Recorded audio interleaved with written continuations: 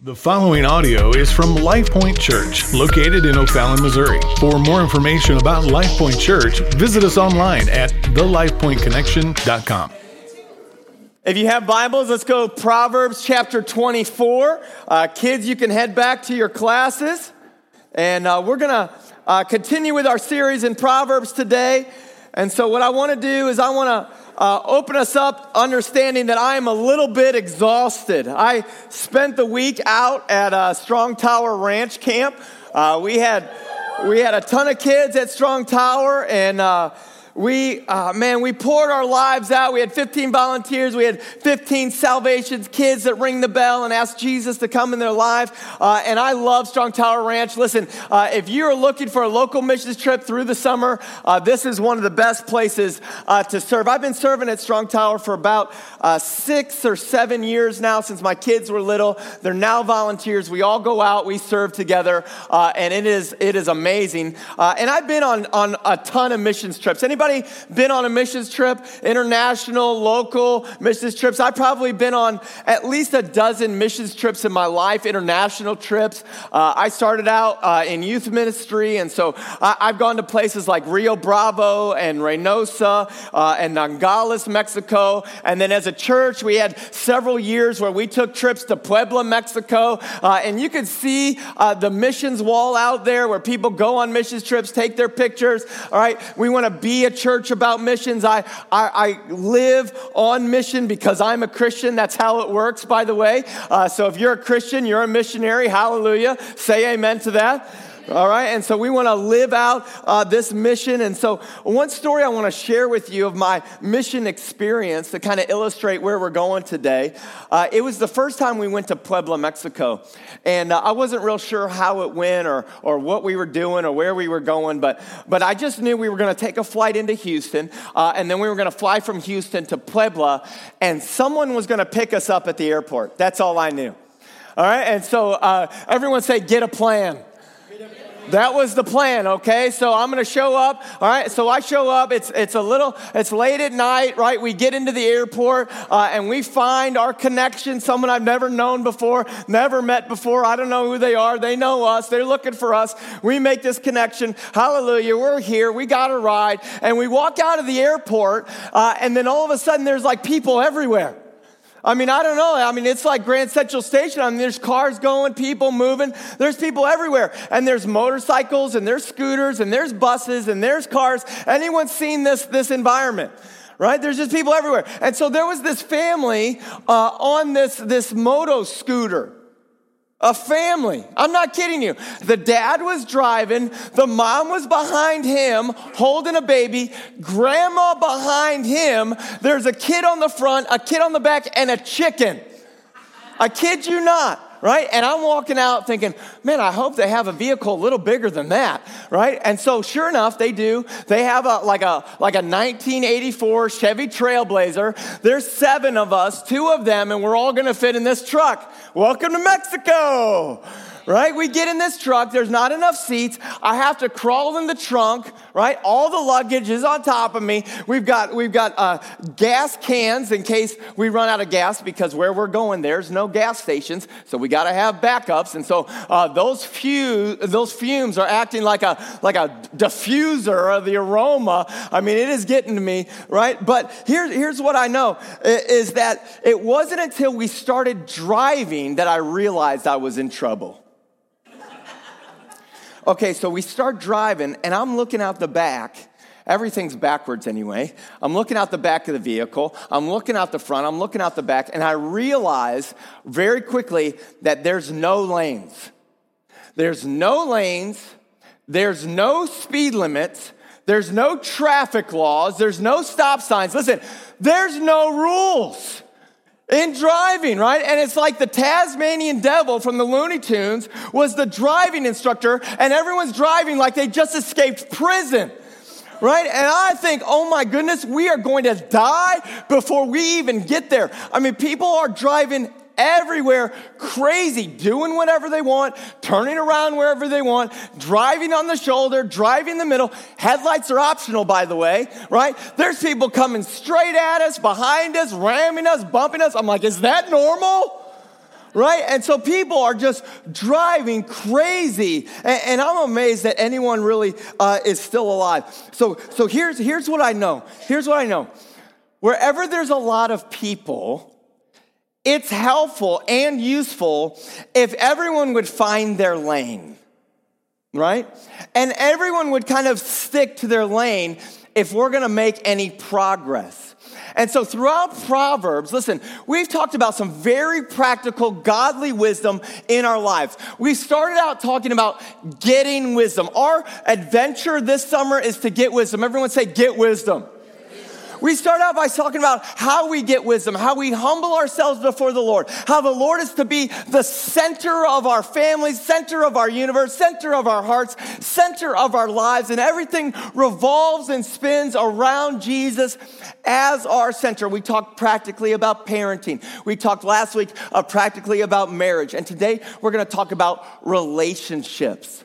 And here's what I know, is we're going to have a lot of relationships. And it's good for us to understand the lanes in which relationships operate best, or else there's going to be a lot of head-on collisions, there's going to be a lot of pain, there's going to be a lot of hurts, there's going to be a lot of frustration, and it's going to act like a traffic jam. Here's what I know. If you're an introvert, how many introverts out there? Okay, all right, you're kind of shy. You don't really want to raise your hand too high. I don't want attention drawn to me, all right? So introverts will have approximately 500 interactions with people every year. 500 interactions with people. These are people you know, people you don't know. How many of you are extroverts? Extroverts, yeah, there you go. Extroverts will have about 2,500 interactions with people every year. And so if you work in customer service, right, that scale is tipped. If you're a server at a restaurant, a little higher. If you have an Italian family, really high.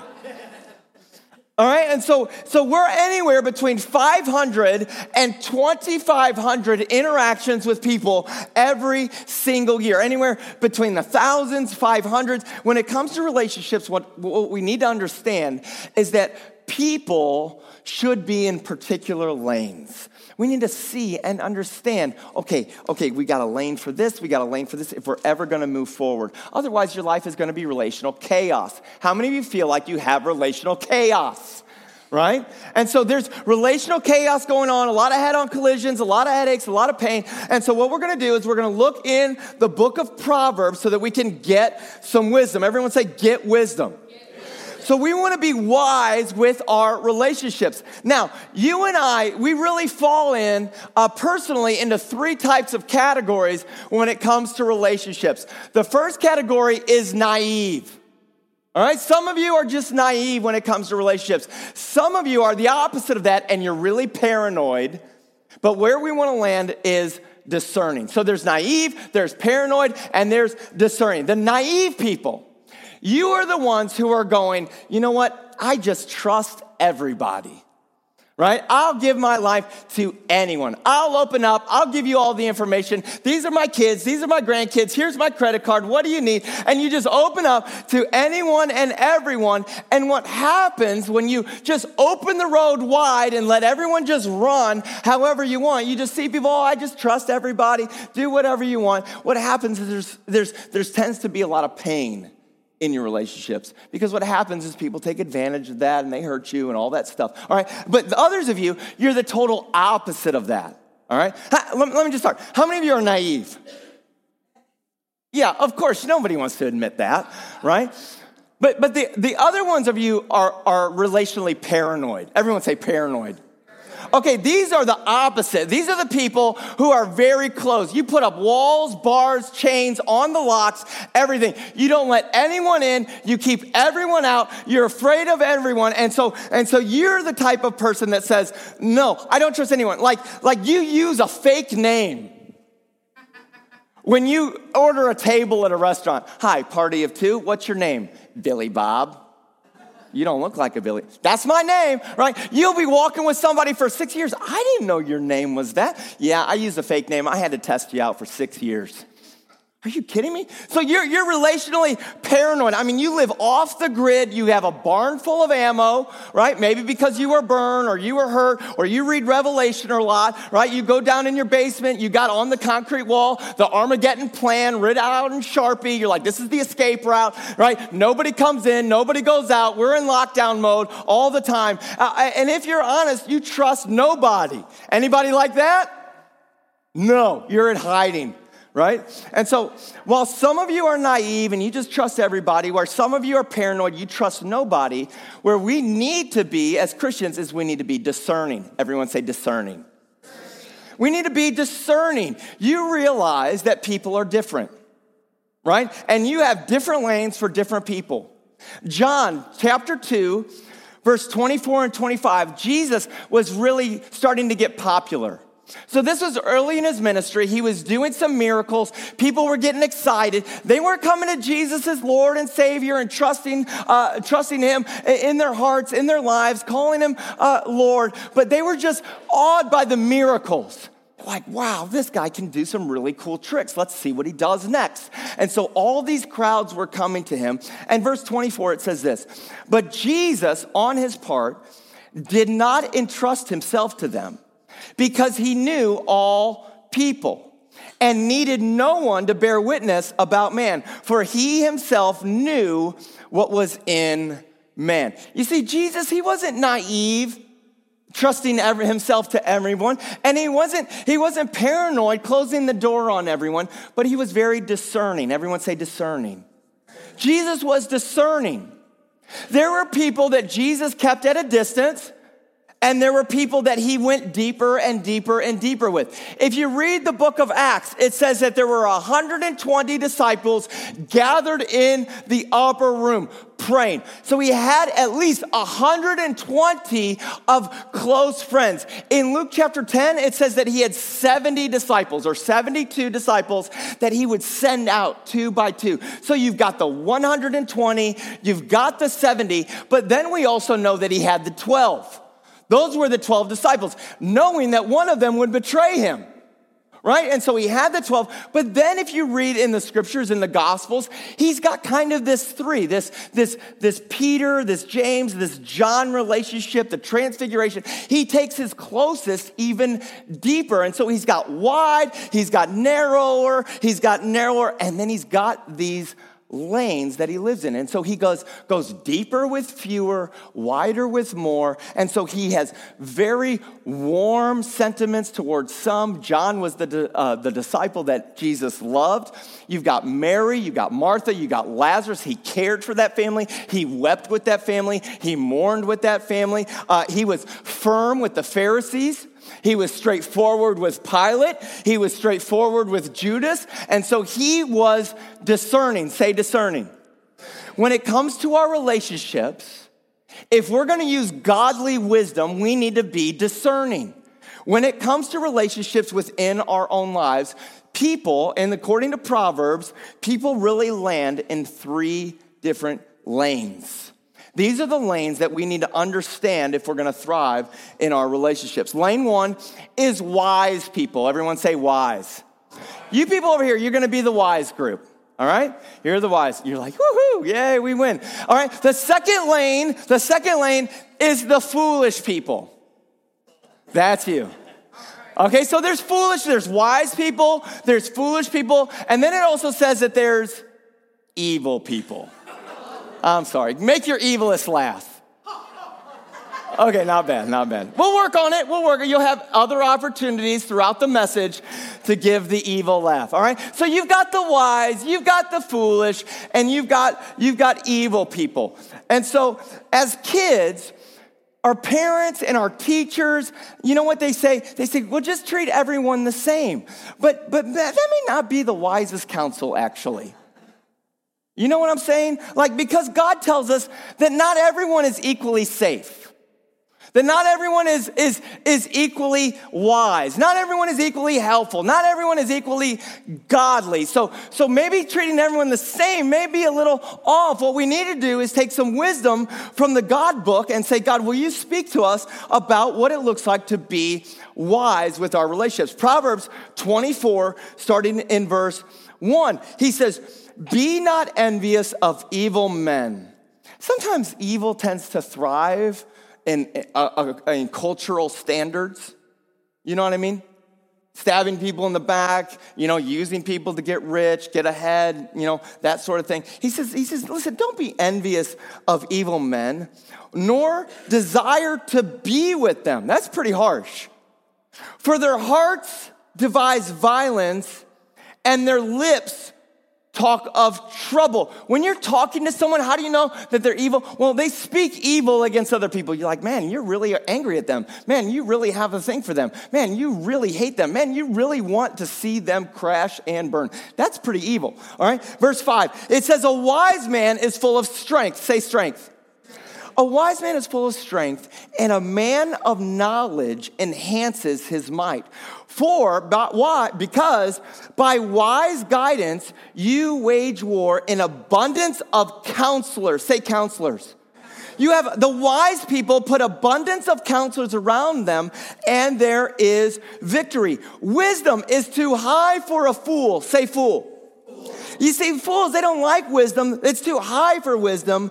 In the gate, he does not open his mouth. There are 3 lanes. There's the wise, there's the foolish, and there's the evil. Let me hear your laugh. Okay, come on. I'll give you another chance. Just be ready. Okay, if you and I are going to have healthy relationships, we need to know this. Otherwise, we're going to have some relational chaos and frustration. And so let me just ask you, when it comes to relationships, which category do you find yourself in? Do you find yourself surrounding yourself with wise?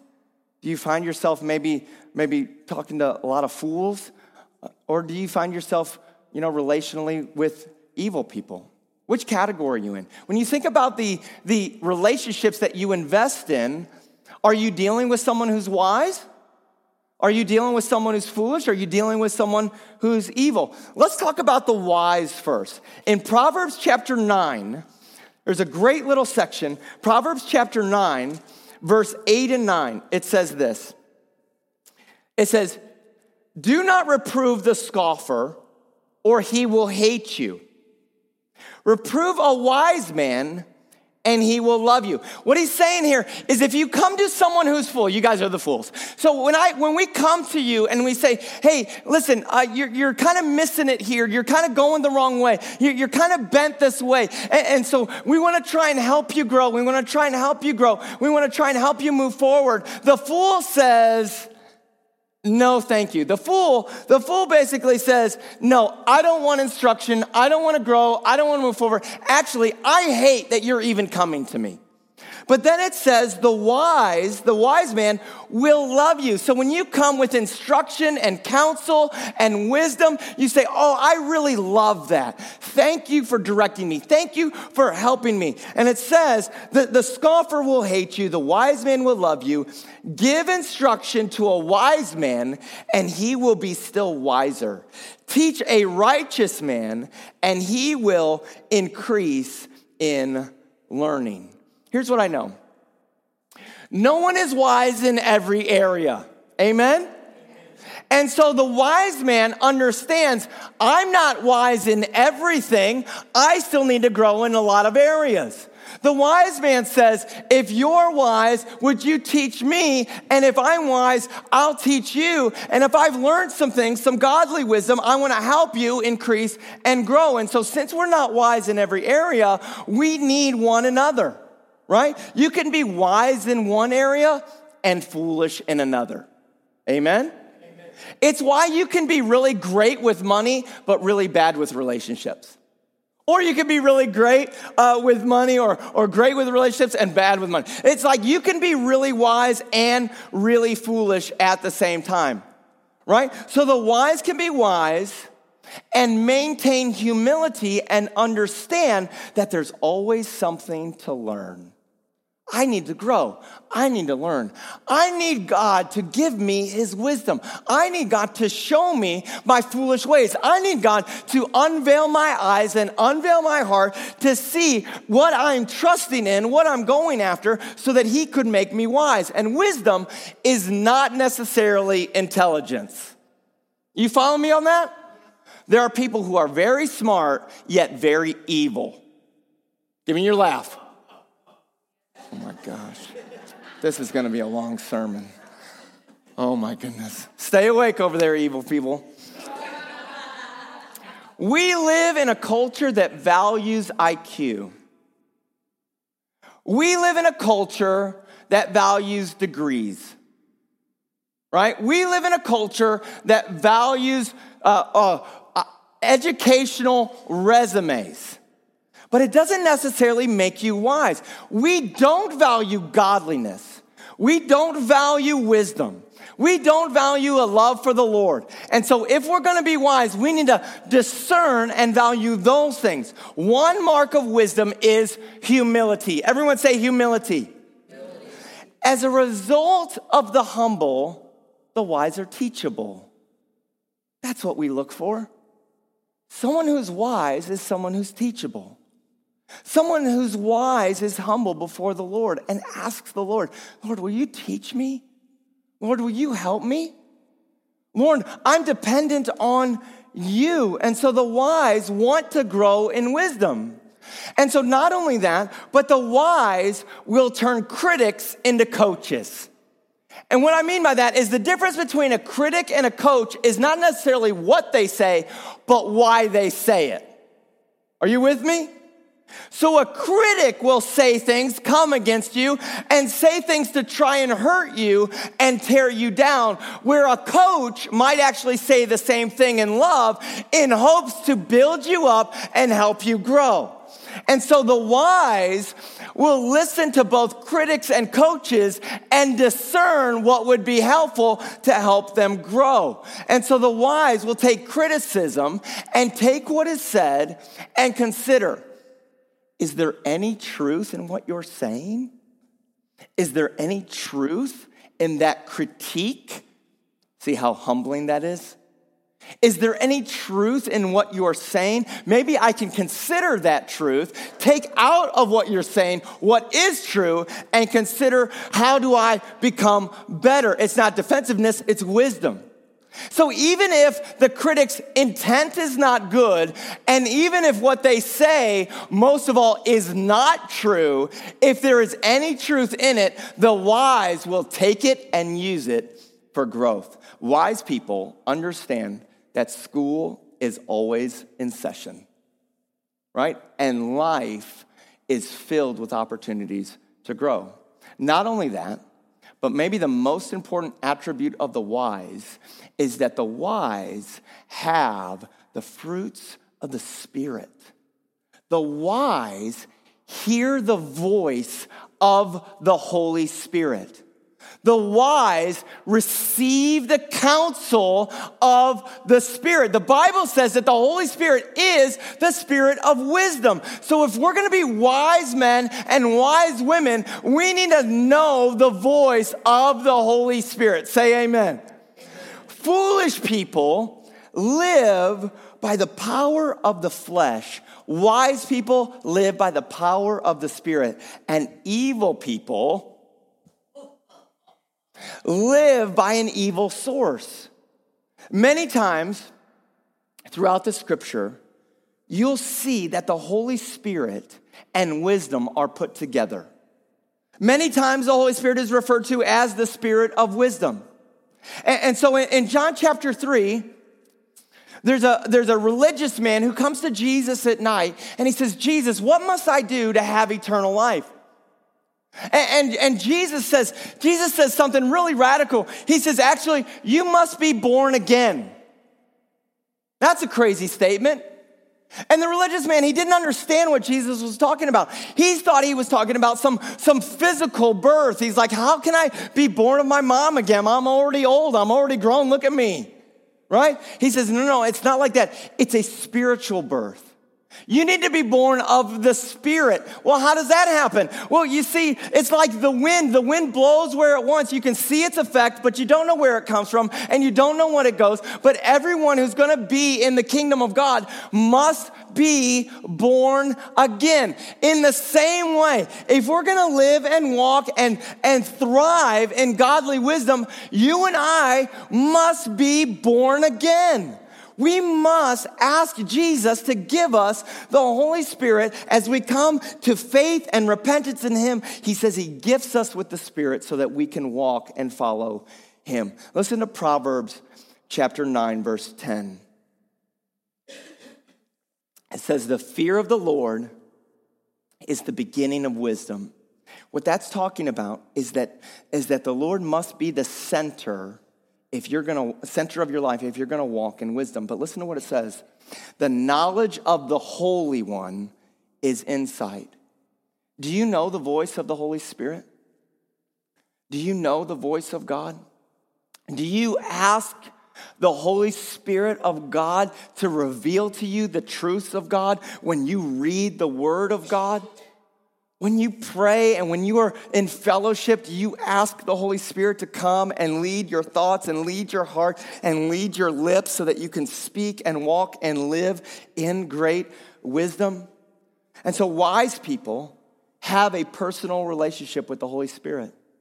The Holy Spirit brings the wisdom of God. And so what I'm going to say is surround yourself with those who are filled with the Spirit. In those three lanes, you're going to interact with all three people. Give time. Give energy. Give your heart to those who are wise, who are filled with the Holy Spirit. More time, more energy, more responsibility, more opportunity, because when you surround yourself with the wise, there's a good return. It's like a bucket that doesn't have a leak in it. Like whatever you put in will be beneficial. And so if you're taking notes, write this one down. The wise seek out wisdom of others, and the wise impart their wisdom to others. Remember, we're not wise in every area, but if we have godly wisdom, godly experience, godly understanding in particular areas, and we're filled with the Holy Spirit, then we want to constantly come around those and help each other be wise and walk in wisdom. So if you're wise, you're humble and say, hey, will you teach me that? I'm not real sure how to even balance my checkbook. I feel like my life is upside down. I'm in debt. I'm not a good steward of my money. I need some wisdom. You seem to be great with relationships. Could you help me understand what it means to have a godly marriage? Can you help me understand what it means to be a godly leader? Would you help me understand what it means to grow in godliness and wisdom as I relate to others? And so we humble ourselves and say, man, I really want to grow. So the wise seek out wisdom of others. The wise impart their wisdom for others. Listen, who are you allowing to speak into your lives? That may be the most important question today. Who are you allowing to speak into your lives? Are you allowing the Holy Spirit to speak? Are you allowing God's word to speak in your life?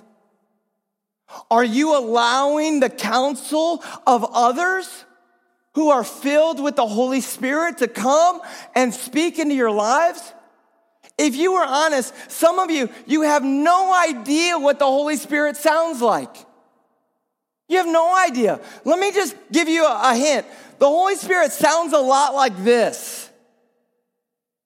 Jesus says, I'm going to send you the Holy Spirit, and the Holy Spirit is going to remind you of the things that I've taught, the things that I've said. And Jesus' life points a lot every way to the scriptures. And Jesus says that the Holy Spirit will bring you into repentance and bring you into truth and bring you into knowledge and remind you of the gospel. And some of you don't know what the Holy Spirit sounds like, not because you don't read the Bible, but rather because you fill your ears and you fill your eyes with empty, random nonsense. How much time of your life are you allowing just simply random nonsense to come into your life? I'm convinced that TikTok is the Greek word for foolish.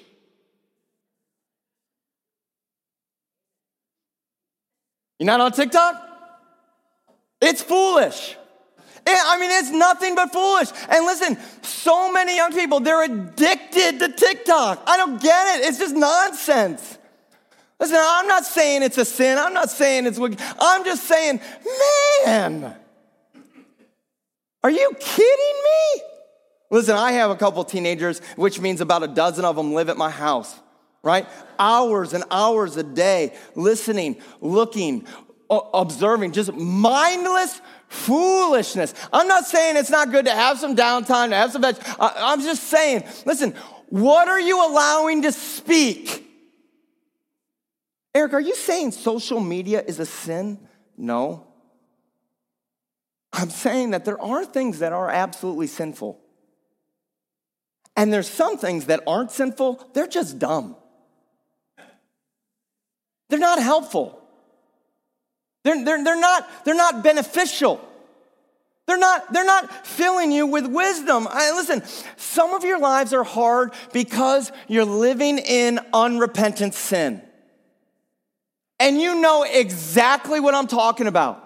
You're saying, okay, God says this. I know God wants me to go this way. I know God wants me to trust him in this. I know God, I want to follow God in this. And some of you are saying, no, thank you. I don't want to do that. I don't want to go there. I don't want to obey. I don't want to walk forward. I like the way that I'm going. I'll keep Jesus in my pocket. I'm not going to put him in my life as the leader. I'm just going to pull him out whenever I need him, just like my phone. And so what happens is some of you have hard lives because you're living in unrepentant sin. Others of you, your life is not hard because you're living in sin. Your life is hard because you're making foolish choices. You're not living wise.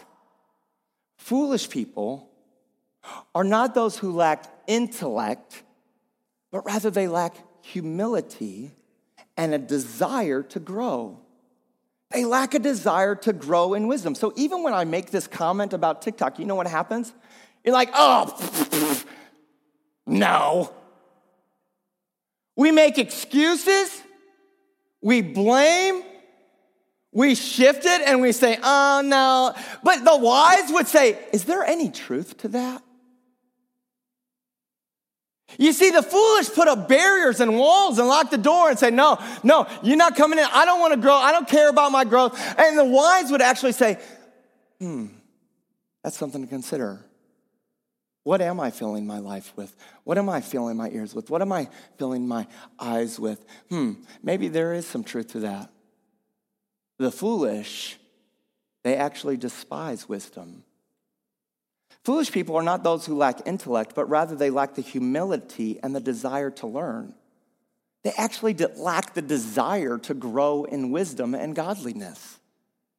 They say, that's not for me.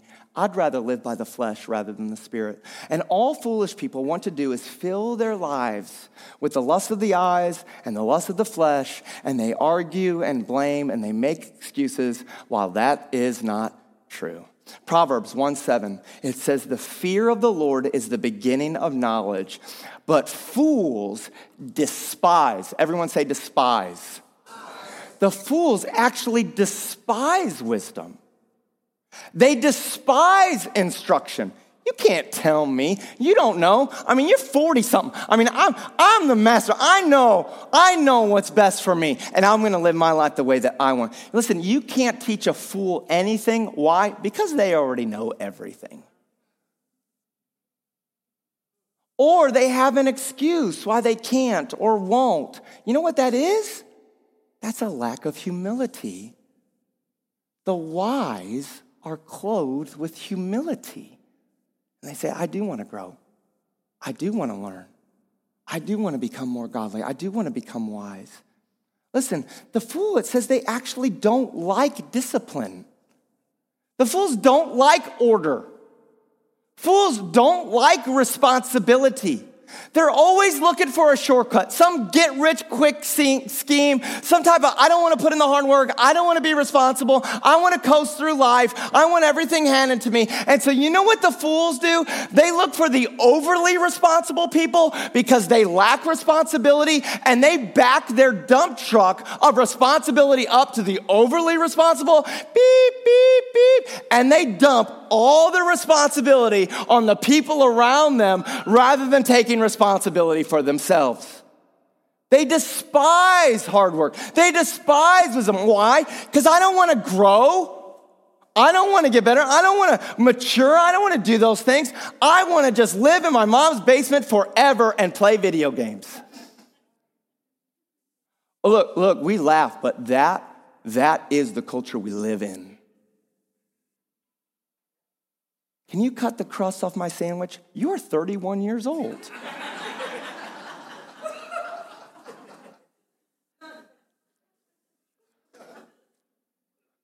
Okay, listen. This is the hardest part. Proverbs 26, verse 3. It says, a whip for the horse, a bridle for the donkey, and a rod for the back of fools. Is this saying we should whip the fools? No. Although we want to, okay? It's saying that foolish people will only learn through painful consequences. Wise people let other people pay their dumb tax.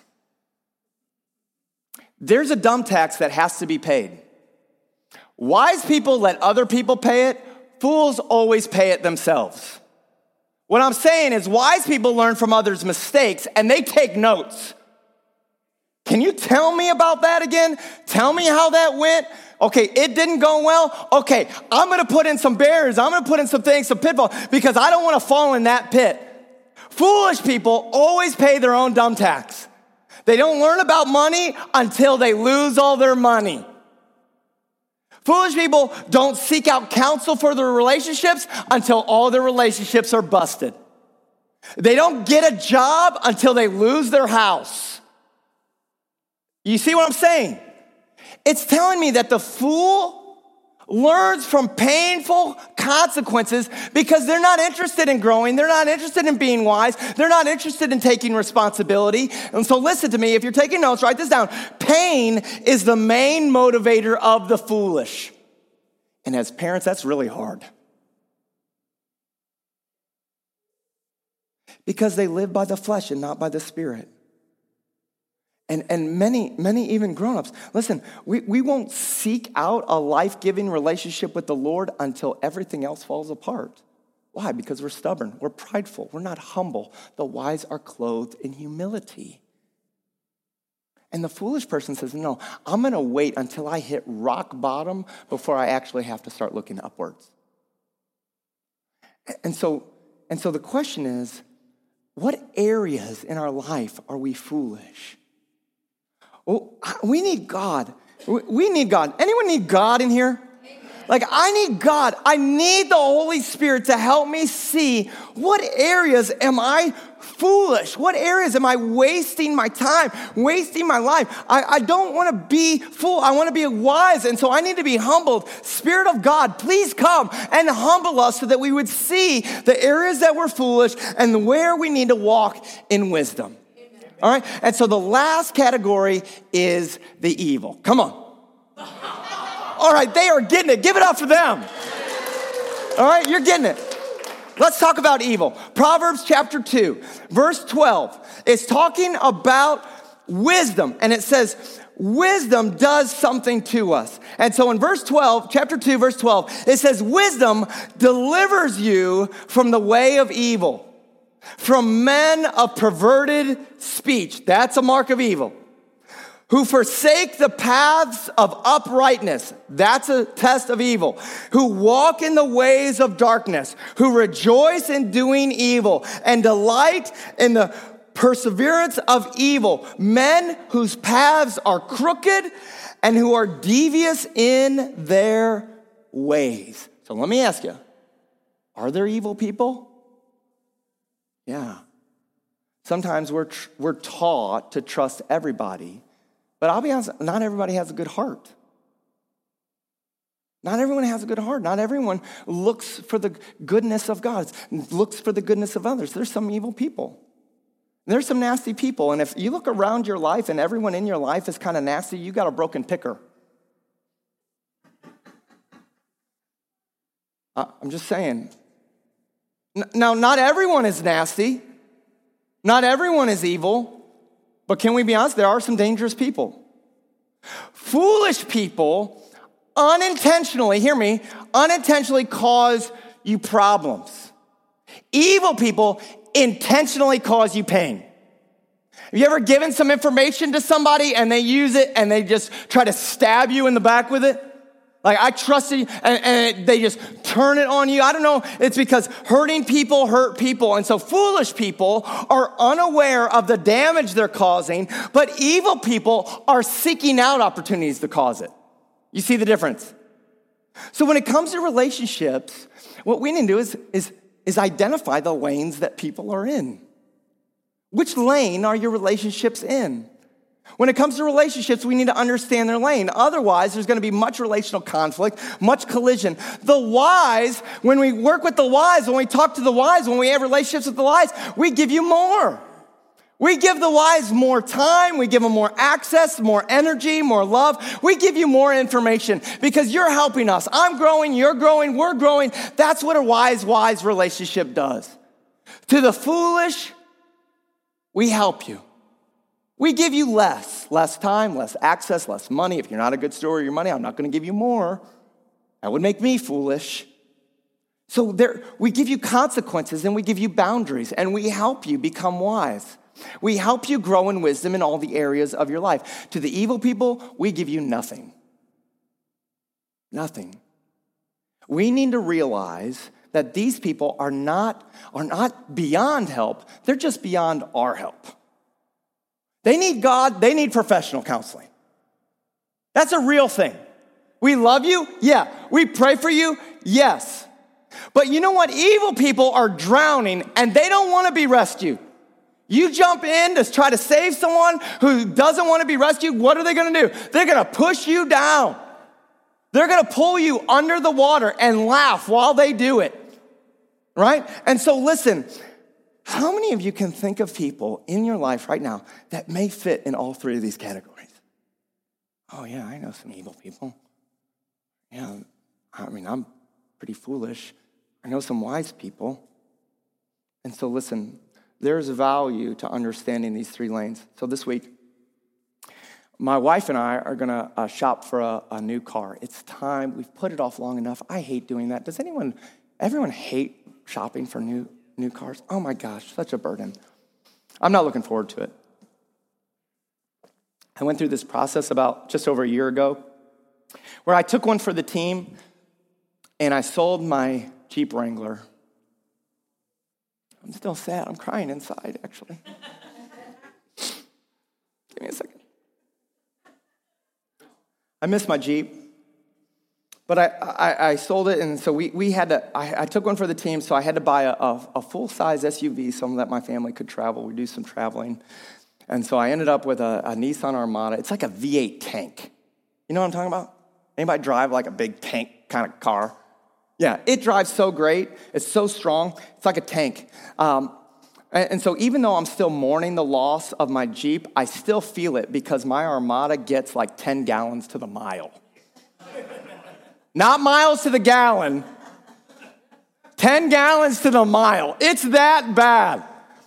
And so listen, it's a constant, huge investment. And sometimes we need to be willing to pay that investment, all right? Relationships with wise people get really good gas mileage, don't they? Foolish people, it takes a lot of gas. More time, more energy, less progress. But sometimes we're willing to pay that price. Evil people, they don't move. No gas mileage. No matter what you do, they don't move forward. They don't want to grow. They need God. They need a Savior. They need help beyond me. I pray, I encourage, but I keep you at a distance. I tell you this to say this. Your life energy has to be invested.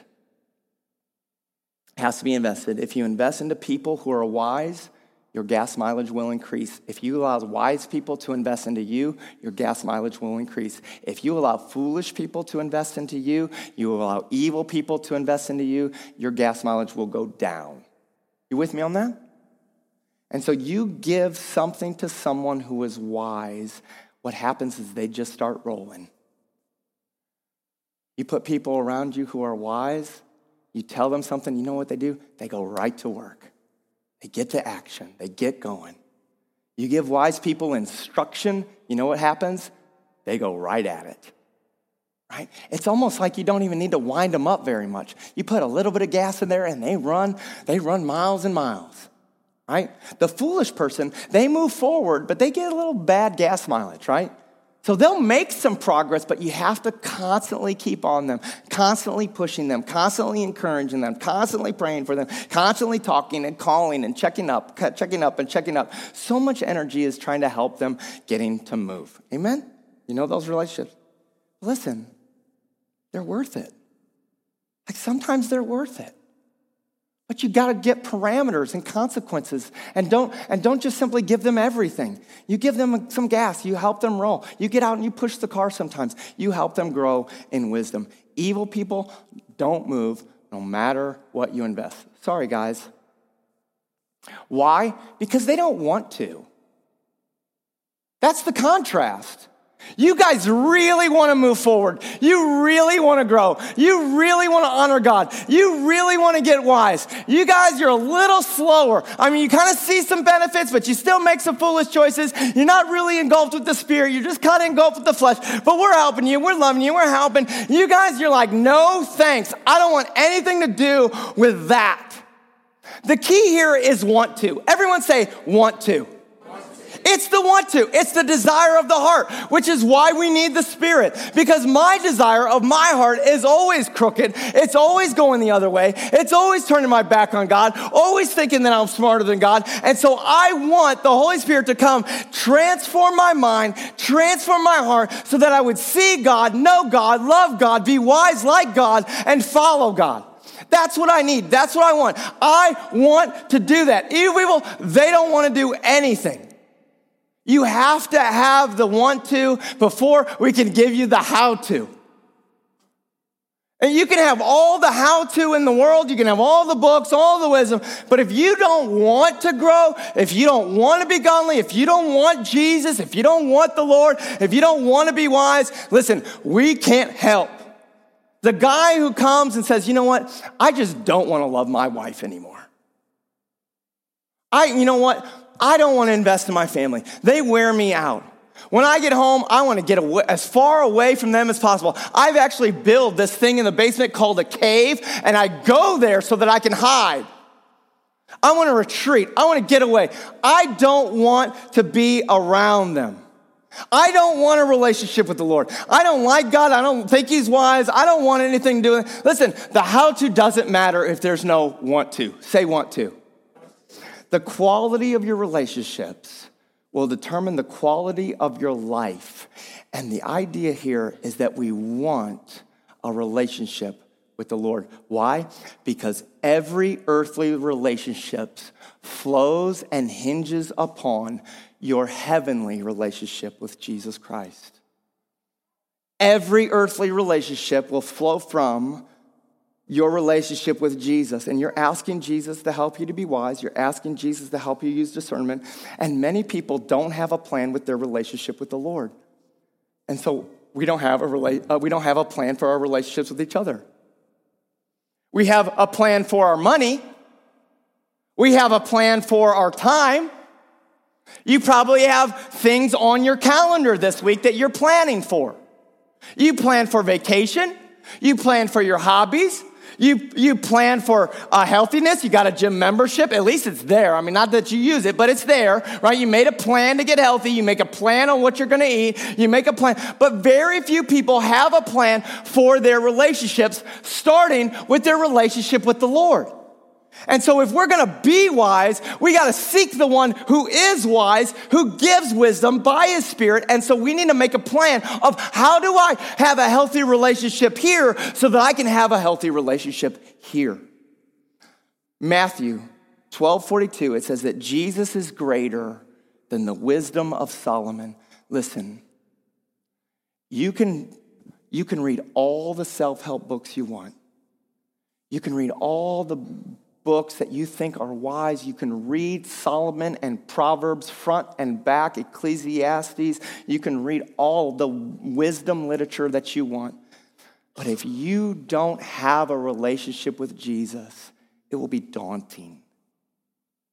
It all flows from a relationship. The wise will seek first a relationship with Jesus who gives the spirit of wisdom so that in this relationship, I can be wise and discerning with these relationships. All right, let me break it down for you like this. See if you can identify what your life is like. If you have a wise person and a foolish person, that relationship looks like a parental relationship. Okay? You have a wise person and a foolish person, it looks like a parental relationship.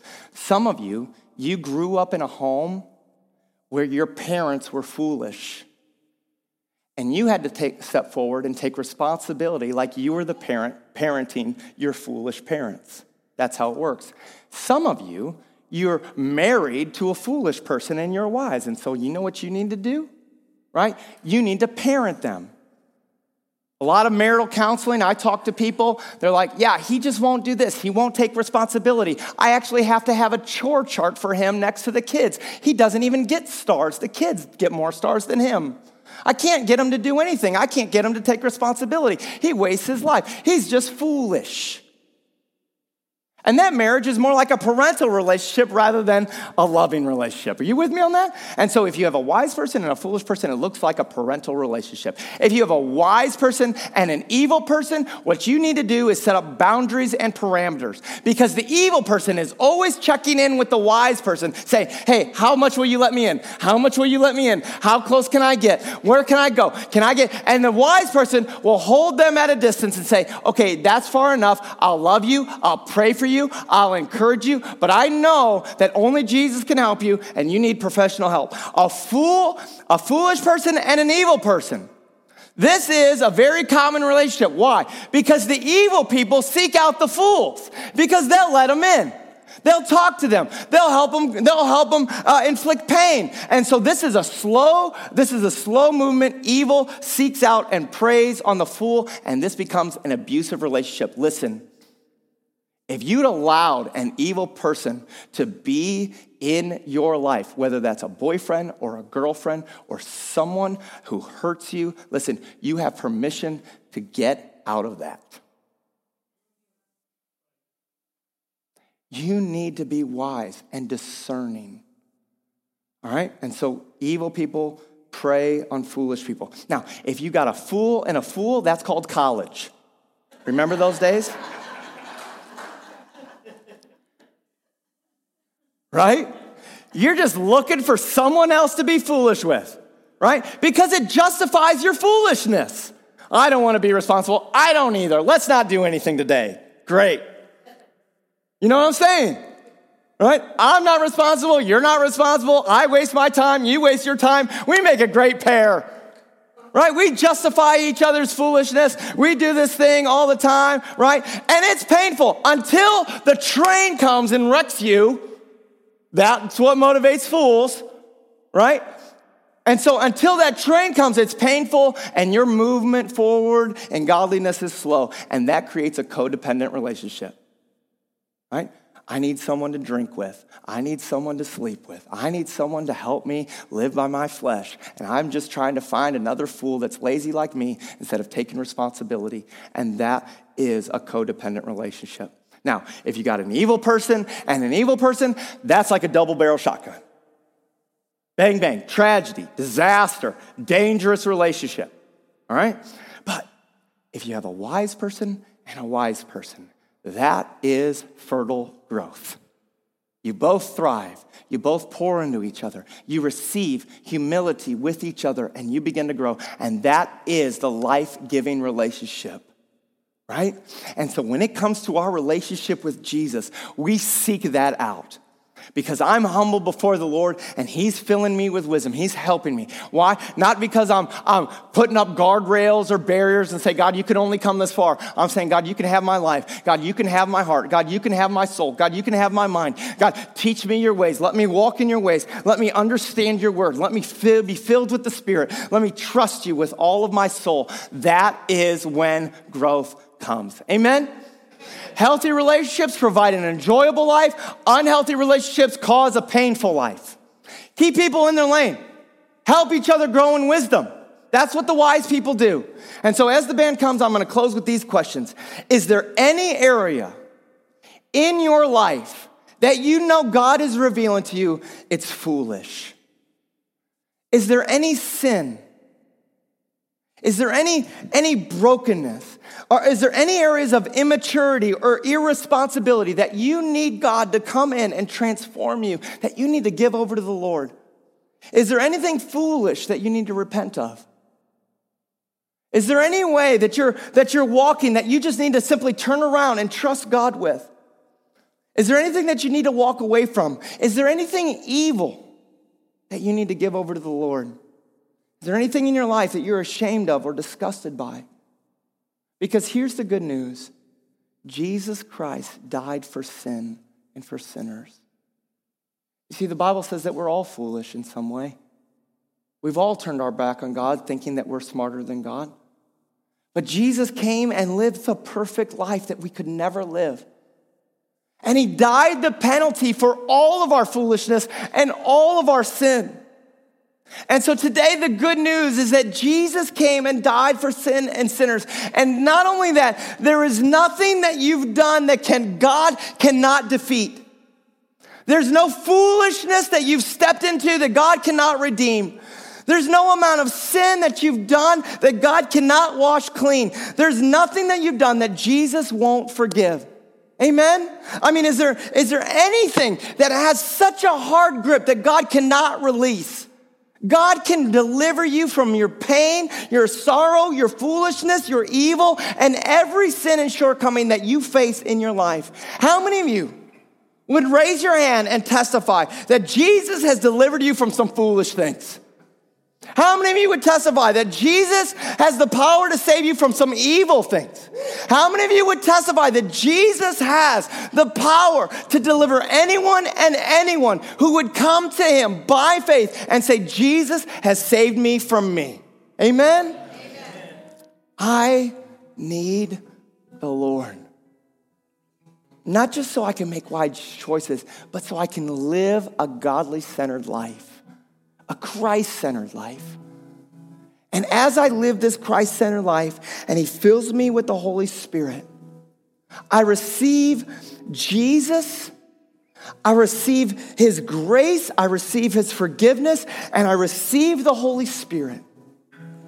I'm born again, asking the Lord to come into my life, wash me, make me new, fill me with the Spirit, take out my foolish, evil heart of stone and put into me a wise, godly, God-fearing, God-loving, God-wanting, I want to trust the Holy Spirit in my life.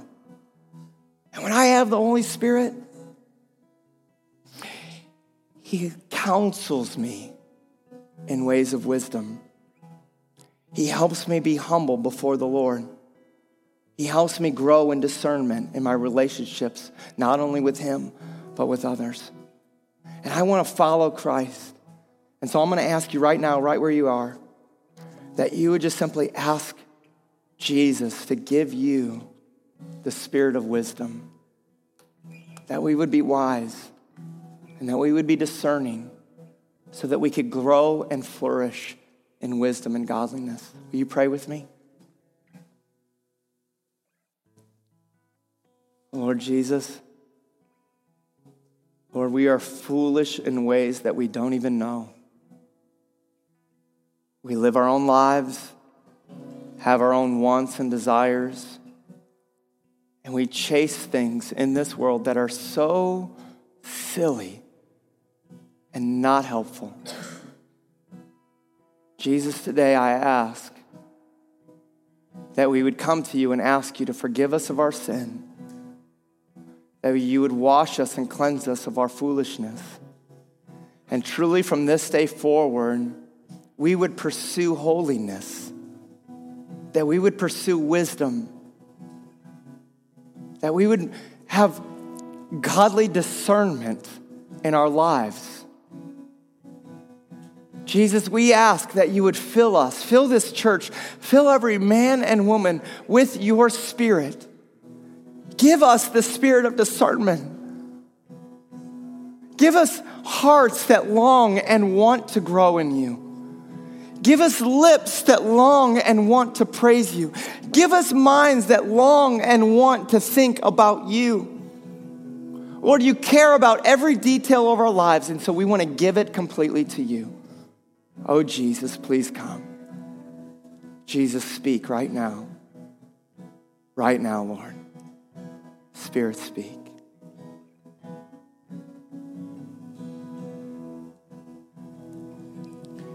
If you're here today and you've never given your heart to the Lord, you've never trusted Jesus to be your Lord and Savior, and today you would acknowledge that you have fallen short and you need Jesus and you need the Spirit. And if you've never done that, you've never come forward, never acknowledged that, and today is your day, I want to encourage you. If you're here today and you've never given your life to Jesus, right where you are, I just want you to raise your hand up and just put it right back down. This is just an acknowledgement between you and the Lord. And say, Lord, that's me. Lord, that's me.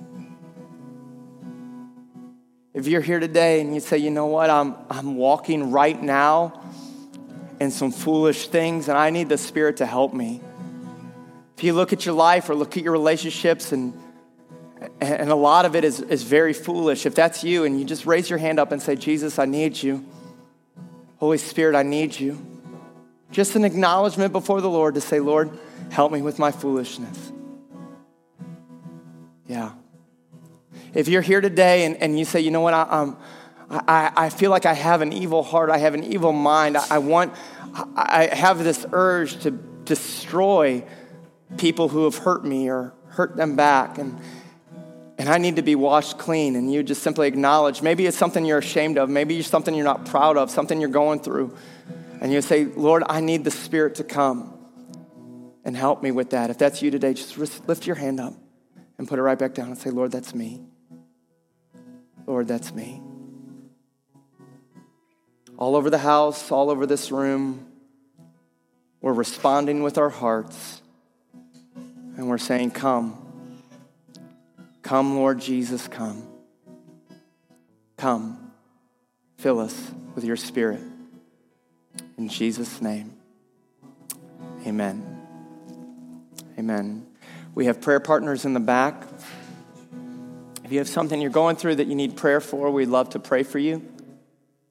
I want to end with this encouragement, is that Jesus is the fountain of truth. Jesus is the fountain of life. Jesus is the fountain of wisdom. Jesus is the fountain of righteousness.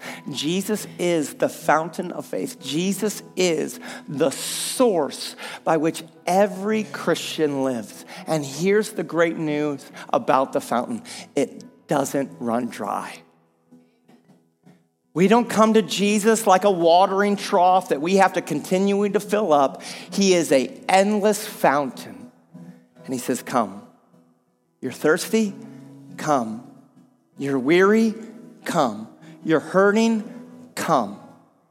Come to Jesus. Let's take some time and respond by faith. I love you guys. Thanks. Micah? So the song we're going to play, Reckless Love, we played it quite a few times. I just kind of wanted to kind of divulge its meaning rather. When we